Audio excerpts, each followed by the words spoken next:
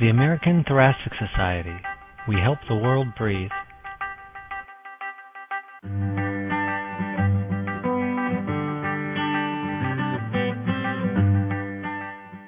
Good evening, everyone. This is Dr. Alan Fine, the podcast editor of the Annals of the American Thoracic Society. This session, we are extremely pleased to have Dr.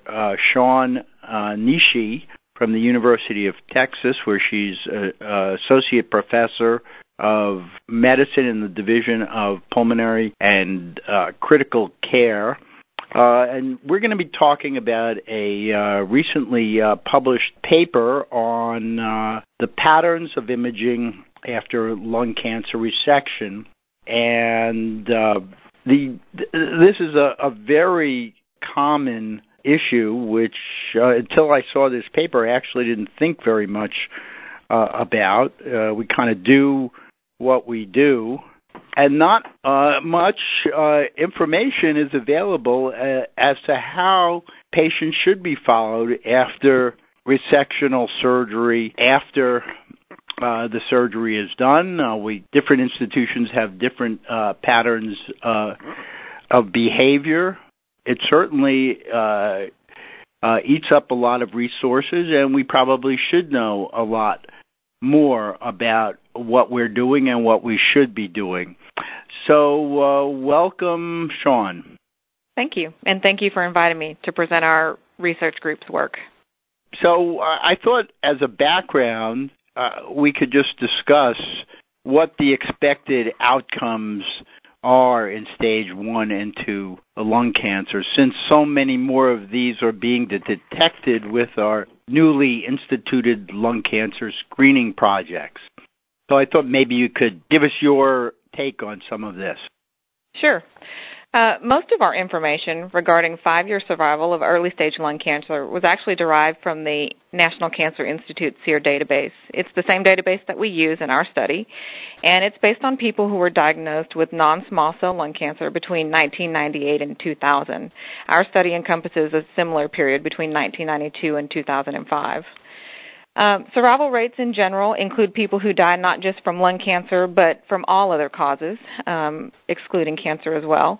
But in general, the more advanced the stage of lung cancer, the lower the 5-year survival. Specifically, 5-year survival rates for people with non-small cell lung cancer, with early-stage non-small cell lung cancer, is about 49% for stage 1A and 45% for stage 1B. And then by the time you get to stage 2A and B, the 5-year survival drops to around 30%. And then, as you can imagine, by the time you get to stages 3 and 4, it's usually in the single digits.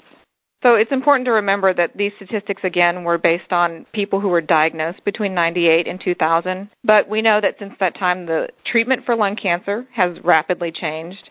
We have new targeted therapies for lung cancer that was first approved in 2003. And then just a year ago, we have immunotherapies blocking the PD-1 and PD-L1 pathways that were recently approved. And we also have to remember that stereotactic body radiation therapy is becoming more utilized over the past few years, and there are many more treatments that are rapidly evolving. So it's our hope, basically, that patients who are currently diagnosed with early-stage non-small cell lung cancer may have a better outlook due to some of these advances than these statistics may show. Well, Shawn, and a question that occurred to me is, in these patients, what is the rationale for doing any surveillance, and then specifically for the timing of surveillance? That's a good question. The hope really is that when we have a patient that has lung cancer, that we can cure them of their disease by resecting them if they have early stage 1 or 2. The rationale for post-surgical surveillance is that timely detection of recurrence, or if you can identify a second primary lung cancer early, that this again would be the best opportunity for treatment before the disease becomes more advanced. And the hope is that their survival will improve. However, I think there are many unspoken reasons for why we use surveillance, both as practitioners and from the patient standpoint. There are physician and patient attitudes and different knowledge base about lung cancer surveillance. As a clinician, I usually find that, other clinicians are looking for guideline-based therapy. They don't want to do the wrong thing, but they have a lot of pressure from patients. And once you have a patient that has been diagnosed with cancer, there's this strong initial emotion of fear, and that fear never quite goes away once they have a diagnosis. So there may be a sense of relief if early stage is caught after resection for curative intent. And patients really, they gravitate to having that scan once or twice a year so that they know somebody's checking on them and that they have something tangible in the physician's hands that they can look at and say that they're in the clear and they don't have another recurrence. The question that, again, much of this is something I have really honestly ever thought about, but are we looking for second primaries, local recurrence, or if we're looking for metastasis, which may be more common, are we doing the right studies? The simple answer and the short answer is I'm not sure. And it's an interesting question to know what is the real evidence base for this practice. So I'll just state that there are 6 current guidelines that are published for surveillance of patients with non-small cell lung cancer after surgery for curative intent. These recommendations do vary considerably, but the general theme is that in the first 2 years, surveillance is a little more frequent, usually twice a year, maybe once a year. And surveillance modalities really range anywhere from simple clinic visits, looking for symptoms of recurrence or new primaries that may develop, and it may or may not be combined with chest radiograph or semi-annual CTs or annual CTs after the initial resection. So what is the evidence, was your question. The evidence for surveillance is largely based on very weak and retrospective observational studies. So studies of routine surveillance after curative intent surgery are very conflicting about the ability that timely diagnosis of recurrence correlates to meaningful improvements or that there are improvements in overall or lung cancer-specific survival. So with a lack of good prospective randomized studies, the current guidelines were largely formed on consensus opinion, and this probably accounts for the reason why there's a high number of published recommendations. So I guess you're saying that there really isn't much evidence upon which to base recommendations at this point. Not at this point, no. So let me just ask you to describe the findings of your paper and what you think it contributes to this discussion. Our study really set out to describe the current practice patterns. So what are we doing right now with CT and PET imaging for surveillance in patients with lung cancer who had resection for curative intent? We did use the SEER database and linked that database to the Medicare data for patients who had ICD-9 codes for lung cancer or lung resection from 1992 to 2005, but did not have codes for neoadjuvant chemotherapy or radiation therapy before resection or within 4 months of resection. And then we followed these patients for a period of 63 months after resection or until death. The main purpose of the study really was to look for CT or PET scans that were performed as surveillance and not as evaluation. So we defined evaluation as CT or PET scans that were performed during a hospitalization or within 30 days of a chest radiograph. And then surveillance CT or PET scans were defined as those done in the outpatient setting that did not have a preceding chest radiograph within 30 days. And so here's what we found. First, overall, the rate of imaging studies was highest in the first 24 months after surgery. They had small peaks of increases at 6-month intervals and larger peaks at 12-month intervals. And so this pattern really suggests regular intervals of surveillance. Second, when you look at imaging rates annually, chest X-ray was the most common imaging study performed during follow-up, but it did decline in each subsequent year. 91% of patients had at least one chest X-ray in the first year after resection, but then by year 5, only 79% had a chest X-ray. And then a similar decline was also seen after each successive year of follow-up with the use of CT scans, where 41% of patients who had at least one CT scan in the first year after resection, but by year 5, only 27% had a CT scan. And so when you look at the use of surveillance by patients over time, there is a decline. However, if you look at the overall growth of surveillance imaging use by year of diagnosis, you can see a sharp increase after 1997. Essentially, for CT, 13% of patients had at least one surveillance CT scan at the beginning of the study, and then by the study's end, at least 57% had a CT scan. And a similar increase was seen with PET. By 1998, when PET was first introduced and approved by Medicare, and then by the end of the study, by 2005, there was a threefold increase. Overall, this translates into a 32% increase in the odds of receiving a surveillance PET or CT scan for each subsequent year a patient was diagnosed in the study. How much more frequently is CT used compared to PET? I can't give you that number right now. Well, at least I would assume that CT is a much more frequent modality, which gets me to my next question. What do you think? What is your opinion about how patients should be followed after curative resection for lung cancer? So how would I follow a patient, in other words? Right. Post-resection.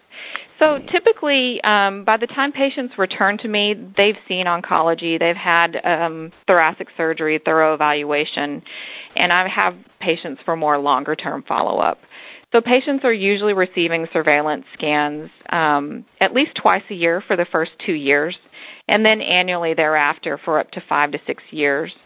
At that point, the scans have been ordered by the oncologist and the CT surgeons, and I really feel that my role in this process is analogous to the shared decision-making visit for lung cancer screening. So I inform patients about the evidence of surveillance imaging. We discuss what the role of imaging means to the patients personally. We also discuss the likelihood of finding some abnormality and what that means to each patient, and what we may do in the event that they may need further diagnostic interventions. And then finally, I try to assist them in making the best decision that's tailored to their needs.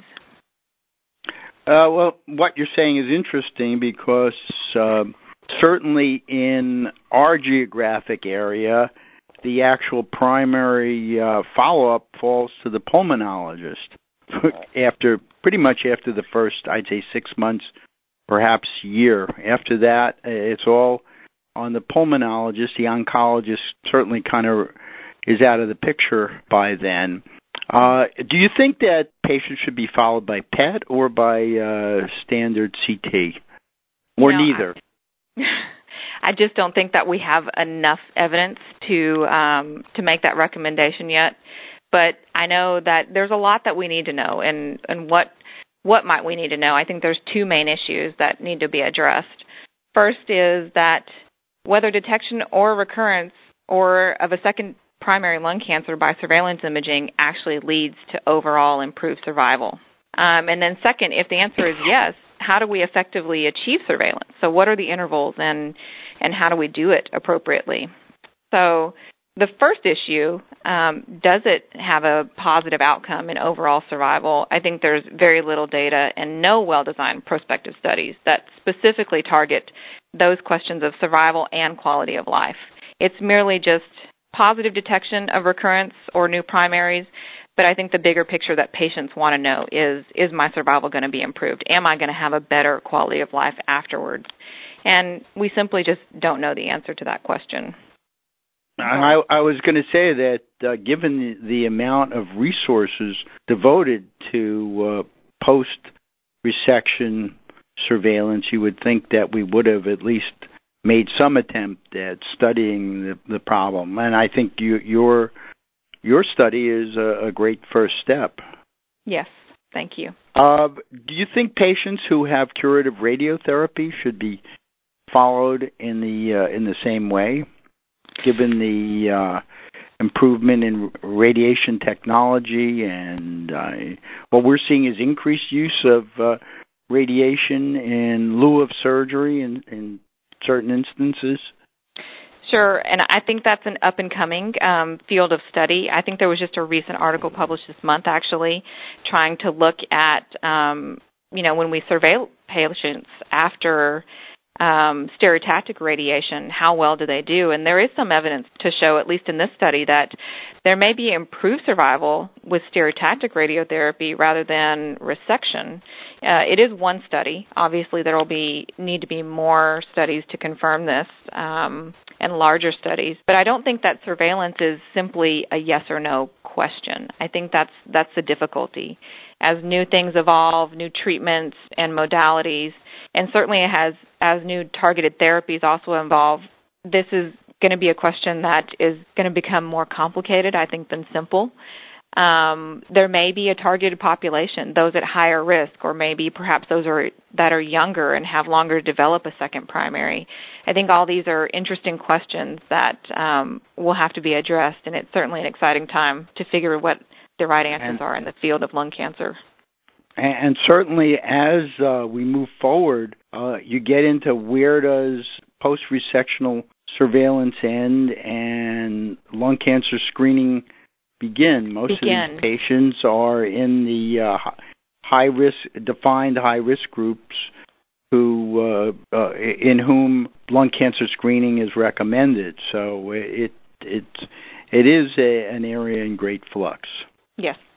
So I want to thank you very much, Dr. Nishi, for sharing your thoughts, and I think we had a great session from the Annals of the American Thoracic Society. This is Dr. Alan Fine wishing you all a great rest of your day.